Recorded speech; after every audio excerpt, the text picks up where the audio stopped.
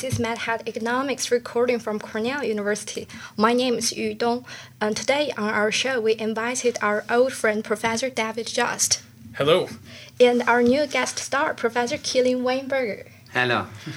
Professor Kilian Weinberger is an associate professor in the Department of Computer Science at Cornell University. His research focuses on machine learning and its application, and his recent paper, Densely Connected Convolutional Networks, was rewarded with the best paper in the Conference on Computer Vision and Pattern Recognition in 2017.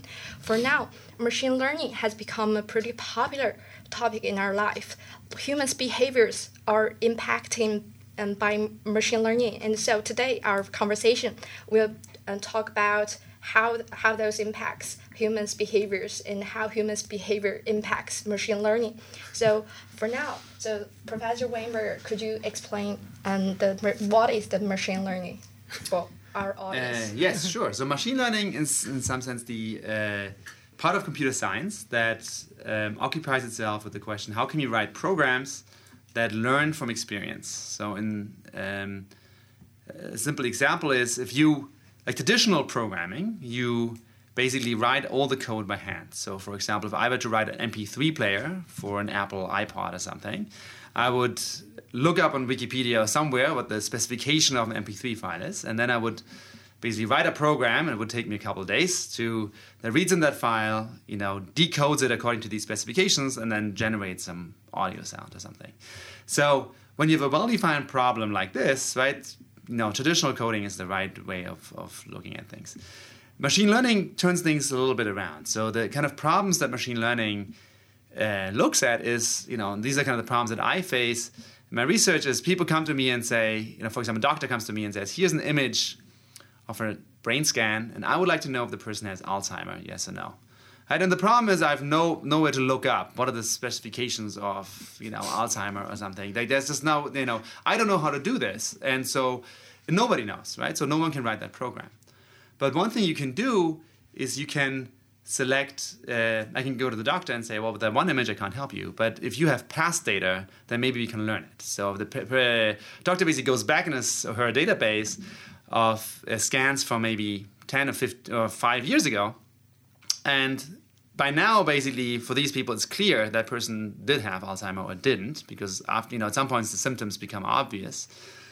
Then you can basically feed these images into a machine learning algorithm and then, say this one is a yes, this one is a no, this one is a yes, this one is a no. And the more you have of this kind, if this is a learnable problem, then these machine learning algorithms will find patterns in this data that basically says, okay, well, we can now, on this data that you gave us, we can now, with a very high accuracy or something, predict if an image, is positive or is negative. And then once you have that, once this is learned, the output really is kind of like a program. It's like as if someone had written it. It's just automatically generated.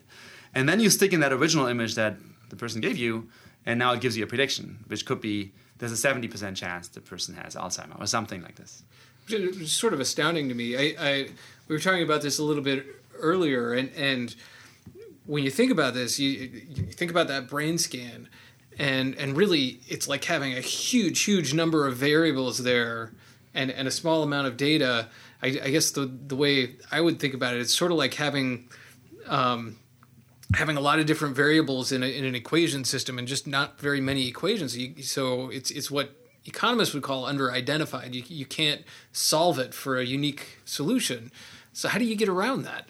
Yeah, exactly right. So for example, in these brain scans, right, these are voxels, right? You may have millions of voxels per scan, right? And you may have a couple hundred scans. So there's you will always find some pattern, right, that says this pattern is very predictive of the person having Alzheimer's. And that's a problem. And so in machine learning, what you basically, the approach of machine learning typically is what we refer to as regularization, is we try to find the simplest solution and some definition of simplicity. So there's various definitions that still can predict the answer correctly.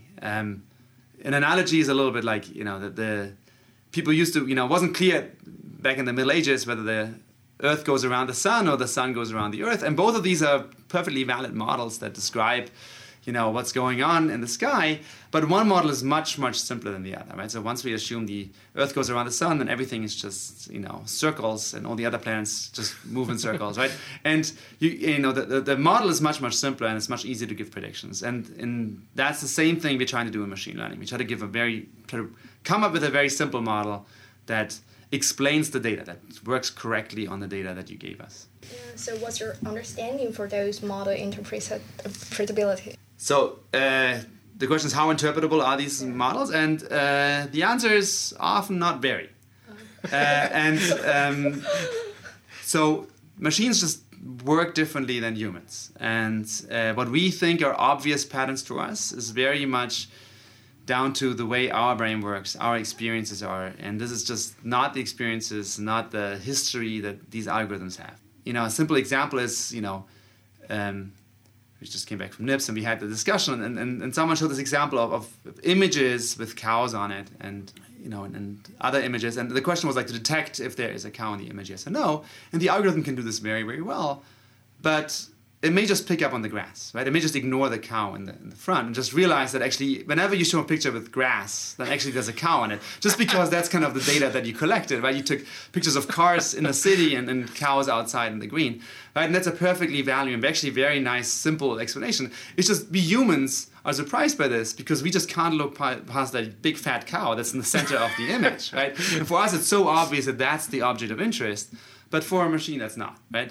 So what kind of patterns these machines pick up on is often not so easy to figure out, but you can do sensitivity analysis. You can basically take parts of the images and say, let's black out that part of the image. Can it still detect it, right? And so, for example, the brain scans, you may, you want to make sure that it really looks at the brain and not actually at some other part or something.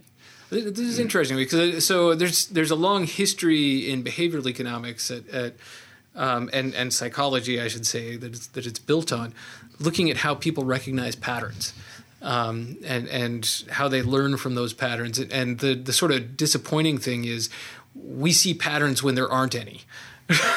Right? We learn something from no information and think that we've got a very clear answer from it. Do you face that same sort of problem when you're looking at machine learning, that it might pick up on patterns that really aren't there? Oh, absolutely. It's just different kind of patterns. Right? So we are very, fine-tuned to faces, for example. Right? So if you draw something in the sand just randomly, someone always finds a face in it or something, just because we're so, determined to find faces, because that's so crucial for our survival. These algorithms do pick up on noise patterns that just happen to be present in one part of the data and not in the other. Okay. You can, however, detect these things. So when they find strange patterns that are spurious, if it's just noise, for example, then if you hold out some data and test it on these other data that you held out, typically the effect goes away and you just, predict nonsense. The more tricky bit is if you have bias in your data. So if the data set was selected and actually, for example, I try to predict the difference, try to teach an algorithm to detect if there's a car in an image or a truck. And I first get around, take a bunch of pictures of cars, then I take a bunch of pictures of trucks. And one thing you may just pick up on is that one set of images was taken later than the other one, so the sun was a little lower and the images are a little darker, right? So that'd be a very simple thing. The algorithm would immediately pick up on this, right? And so if the human is not very, very careful, you wouldn't maybe realize this and be fooled into thinking your algorithm is really, really amazing when it's really actually just doing something very simple. And so that's in some sense the art of getting machine learning right, is being careful with the kind of data that you feed it, right? Yeah, so the data can't have spurious patterns in it, and you've got to watch out that it might get too simple an answer, huh? That's right. If it does something really, really surprisingly amazing, you have to be careful. If it's too good to be true, it may be too good to be true. Could you talk briefly about your paper, the densely and convolutional networks? Yeah, so the paper is called, I think, Densely Connected Convolutional Neural Networks. One thing is important, that neural networks is just a small part of machine learning. So machine learning is an area that spans statistics, optimization theory, a lot of interactions with information theory, and there's many different approaches to machine learning. For example, in optimization theory, you try to find a solution to it. You frame it as an optimization problem, right? That's what we talked about earlier. Try to find a solution to this, that satisfies these specifications. One approach is function approximation through neural networks. I really dislike the name neural network because it gives this it sets up expectations that it does something like our brain, there is a very, very faint connection, and it was initially inspired. I guess it was invented here at Cornell, actually, in 1950s. Yeah, but that wasn't the perceptron. Was the first kind of, by Rosenblatt. He tried to make an artificial neuron, but ultimately, these algorithms that we have now are very different than the human brain, and it's like kind of like planes and birds, right? They both fly, but they're very different in every aspect. One thing that neural networks, the way this essentially works is that you have a bunch of very tiny machine learning classifiers that just predict yes or no. And so they predict something. You don't know what that is. You let the algorithm decide what it predicts, but it predicts either yes or no, essentially. And then you stick the output of these classifiers into a new set of classifiers, and they take that and again predict yes or no, and so on. And the only thing you're specifying that at the end, it should predict the answer that you want, which is, for example, is there a cow in the image, yes or no? So here you have your yes or no question. And all the other yes or no questions down the line, they're just random, actually, literally random.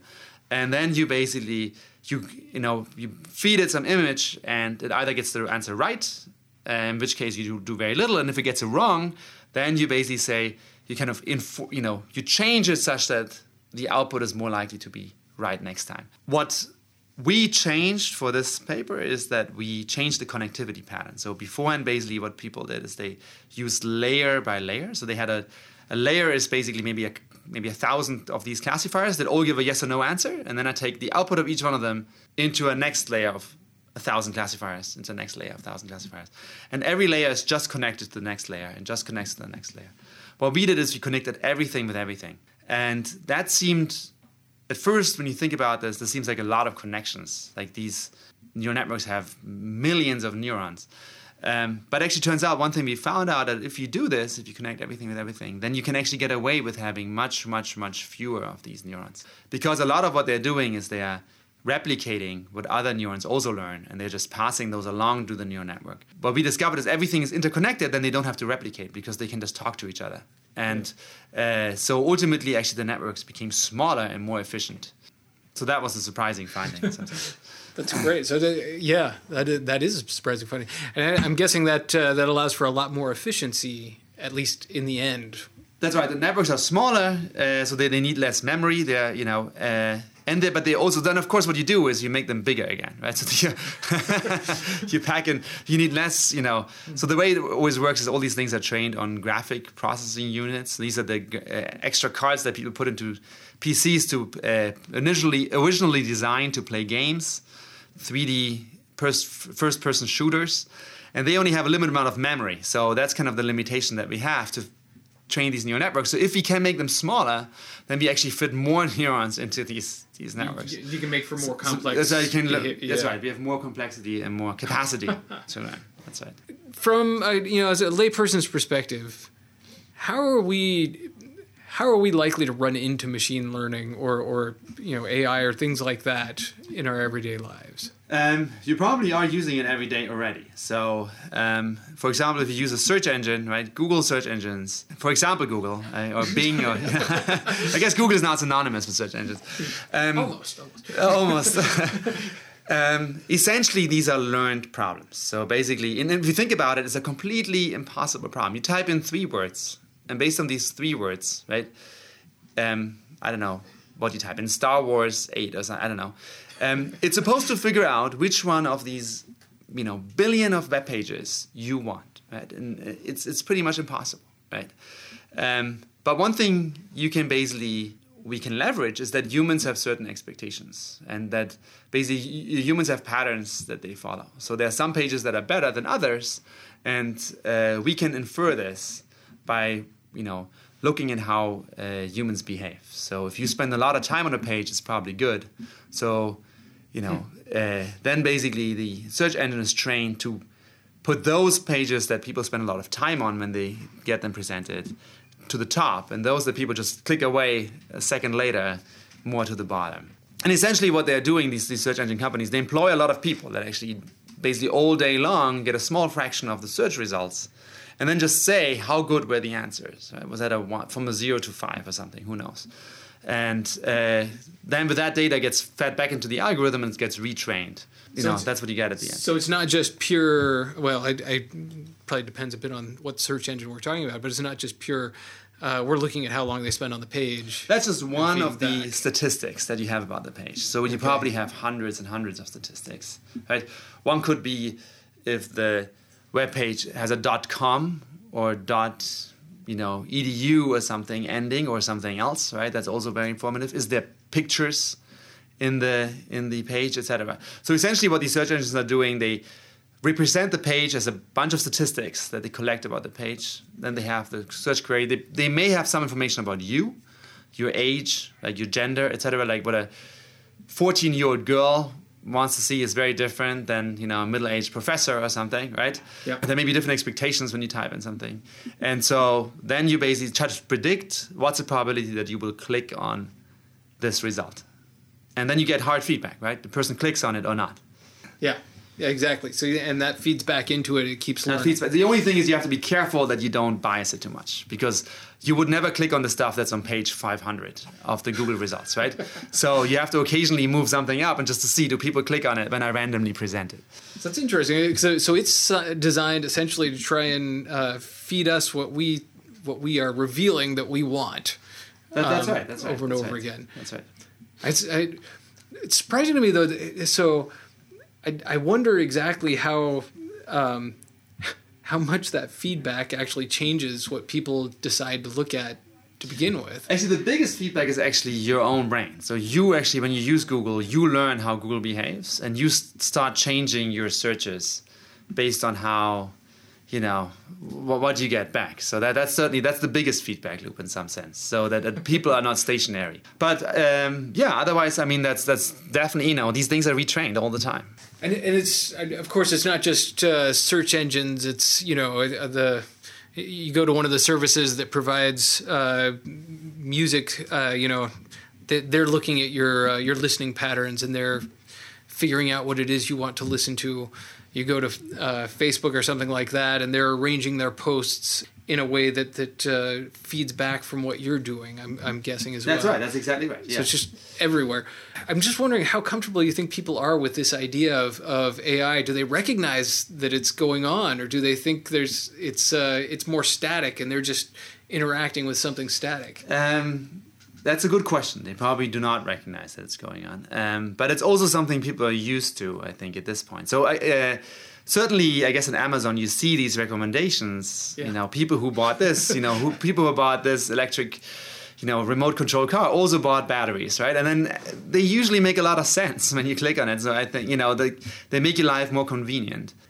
There's people should maybe think about it a little more. There's a nice study from NYU that did something very interesting. They tried to predict a person's sexual orientation based on movie preference. So, basically just looked at, asked people to rate movies and then based on that predict if the person is gay or not. And turns out you can actually predict that relatively accurately. What's scary about this is that people who give movie recommendations are not aware of the fact that they're revealing their information about their sexual orientation, which could be used in ways that they are not aware of. Yeah. And so that's where it gets dicey, right? And that's why it's you have to be careful what happens with the data down the road, or who owns the data, and what are they allowed to do with it. Yeah, so there are a whole bunch of wonderful papers from the econ side looking at how you can use this information that people reveal about their preferences to actually improve economic welfare, but essentially offer people goods that are more likely to satisfy their desires, and at prices they're more likely to actually be able to afford, and create a better outcome. It doesn't always get the same rep. I mean, when you talk to people about this idea, the offerings, the things that people are pushing on them, and advertising to them are adjusting to them and their personal desires and what they've been looking at on the web, people seem to get uncomfortable with it and think about it as if it's nefarious, right? As if it's going to hurt them in some way. Yeah, and it is creepy. It is, right? You know, I'm sure you've seen this, right? When you go on Google and suddenly you see these things advertised that you just look. You know, I try to find a Christmas present for my wife, right? And the next time she logs in, she sees it on all the ads, right? It's like, thank you very much. There's got to be a solution for that, right? And like all of my kids, by the way, figured out this is the easy way to figure out what they're getting for Christmas. Yeah, make sure you delete your search history or something. Yeah, I think that is problematic, and it can be perceived as being intrusive because you realize that you're actually revealing stuff to these algorithms, right? Yeah. And also you find it in very different places, right? So you go to Amazon, you look at some product, and later on you go to Google, which seemingly is a totally different place, and you see advertisements, about a product you looked at Amazon. Then you realize that it's all connected. It's the same ad companies. Exactly. They're all connected in the background, and you'll see the ads everywhere. Absolutely everywhere. So now we move to our next topic. So what do you opinions for self-driving car? How the machine learning be applied in the self-driving car, and how people's behaviors impact the development of self-driving car? I guess that's multiple questions. But machine learning is definitely a big enabler to self-driving cars. But it's important to realize that self-driving cars have been worked on for many, many years, and often without any, or very little use of machine learning. Google was certainly one of those. So Sebastian Thrun, who led the Google team, so he was one of the people who was pushing machine learning there very hard, I think. And lately it has come in very in a big way. But in some sense, it's also just one more sensor, one more tool that you add to this already kind of pretty rich toolkit. What machine learning basically deals with is making predictions under uncertainty. That's certainly the context here. So a very clear application would be you have a camera in the front of the car and it recognizes street signs and or tries to recognize where's the road, etc. That probably works fairly well, and it's not very hard. So these are exactly the convolutional neural network, the paper that we just talked about. You could use that immediately for these kind of tasks. And actually a lot of, there's a company in Israel, Mobileye, that actually produces, these things in hardware. And a lot of cars already have these built in, I guess.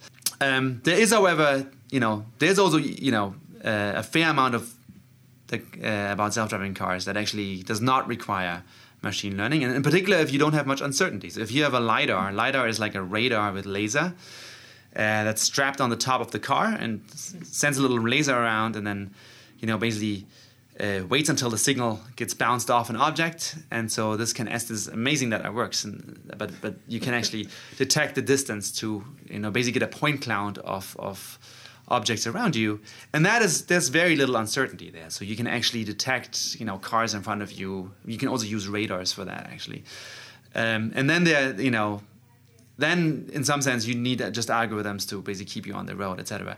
So machine learning comes in a big way when, for example, your GPS drops off, or with what if suddenly there is uncertainty that you didn't have before? Then it certainly comes in. Or if you have very unpredictable drivers that may drive somewhere where you actually where the road is very different than what you had before. I know Tesla, for example, they use certainly convolutional neural networks, and they are spending much more machine learning than other companies are doing.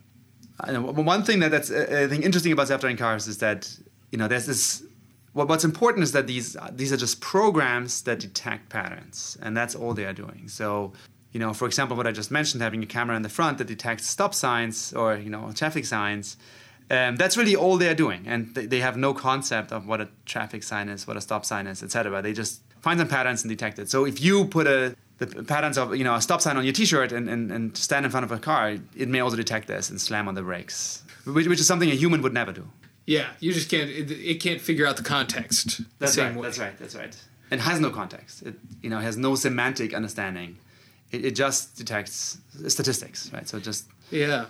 The interesting thing to me is people talk about self-driving cars, and this is going to be a really strange phenomenon, I think, for most people to consider when anything like this becomes marketable, and that there's this really strong desire people have for control. And that's generalizable to a lot of different contexts. I mean, even if you have some sort of system that's clearly going to give people exactly what they want, they still want the option to override. And so how is that going to work? I mean, is it going to be marketable to the average person to say, how much control are you willing to give over to the machine? Yeah, it's probably a matter of getting used to it. So I know my car has this adaptive cruise control. I don't know if you ever tried this. And the first time it's weird, but then once you get used to it, it just becomes so pleasant to. So if people listening, if you haven't tried adaptive cruise control, it will detect cars in front of you and slow down. When they slow down, maintain a certain distance, I guess. That's right. Yeah. So it always, and it slams on the brake. Someone in front of me slams on the brake, it also slams on the brake. Yeah. And actually, it's much, I find it much safer than when I am. Sometimes I turn around to my kids or something while I'm driving. Right, with adaptive cruise control, that's no problem, right? Because if anything happens, it will slam on the brake for me. I think people will notice, that it works really well, right? It's like a little bit like, I don't know. If you have a teenage son or something who drives for the first time, at the beginning it's scary, but then once you realize, okay, he or she, they know what they're doing, then, you kind of... That fear never goes away. But it's one thing to turn on the adaptive cruise control. It'd be another thing if you flip the switch for the adaptive cruise control and then the car just wouldn't allow you to intervene. But you have this with a bus driver, right? I mean, and I think a bus driver is even more scary, right? Because you don't know if the person had a drink beforehand, right? Or maybe he's just really, frustrated with his relationship and partially suicidal, right?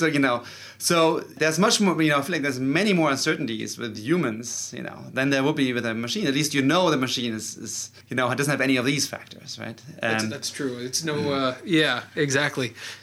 If there's something wrong with it, it's systematically wrong with it.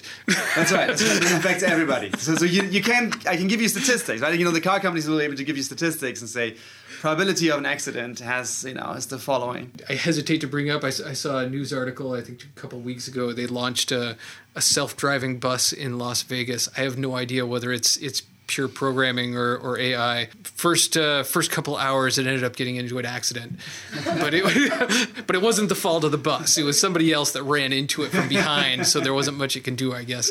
I don't know. I mean, that's probably also true that people behave differently around these cars, right? So if you see that, then you start looking, right? And then you suddenly forget that you still have to follow the rules.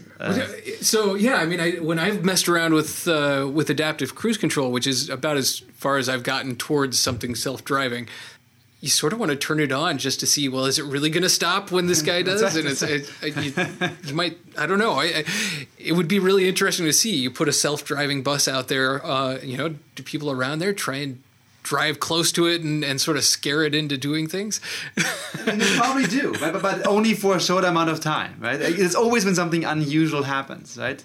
And actually, we will see what happens in Saudi Arabia when women will be allowed to drive for the first time in the summer, I guess next year, right? It will be a similar phenomenon that people at the beginning, like men will be very,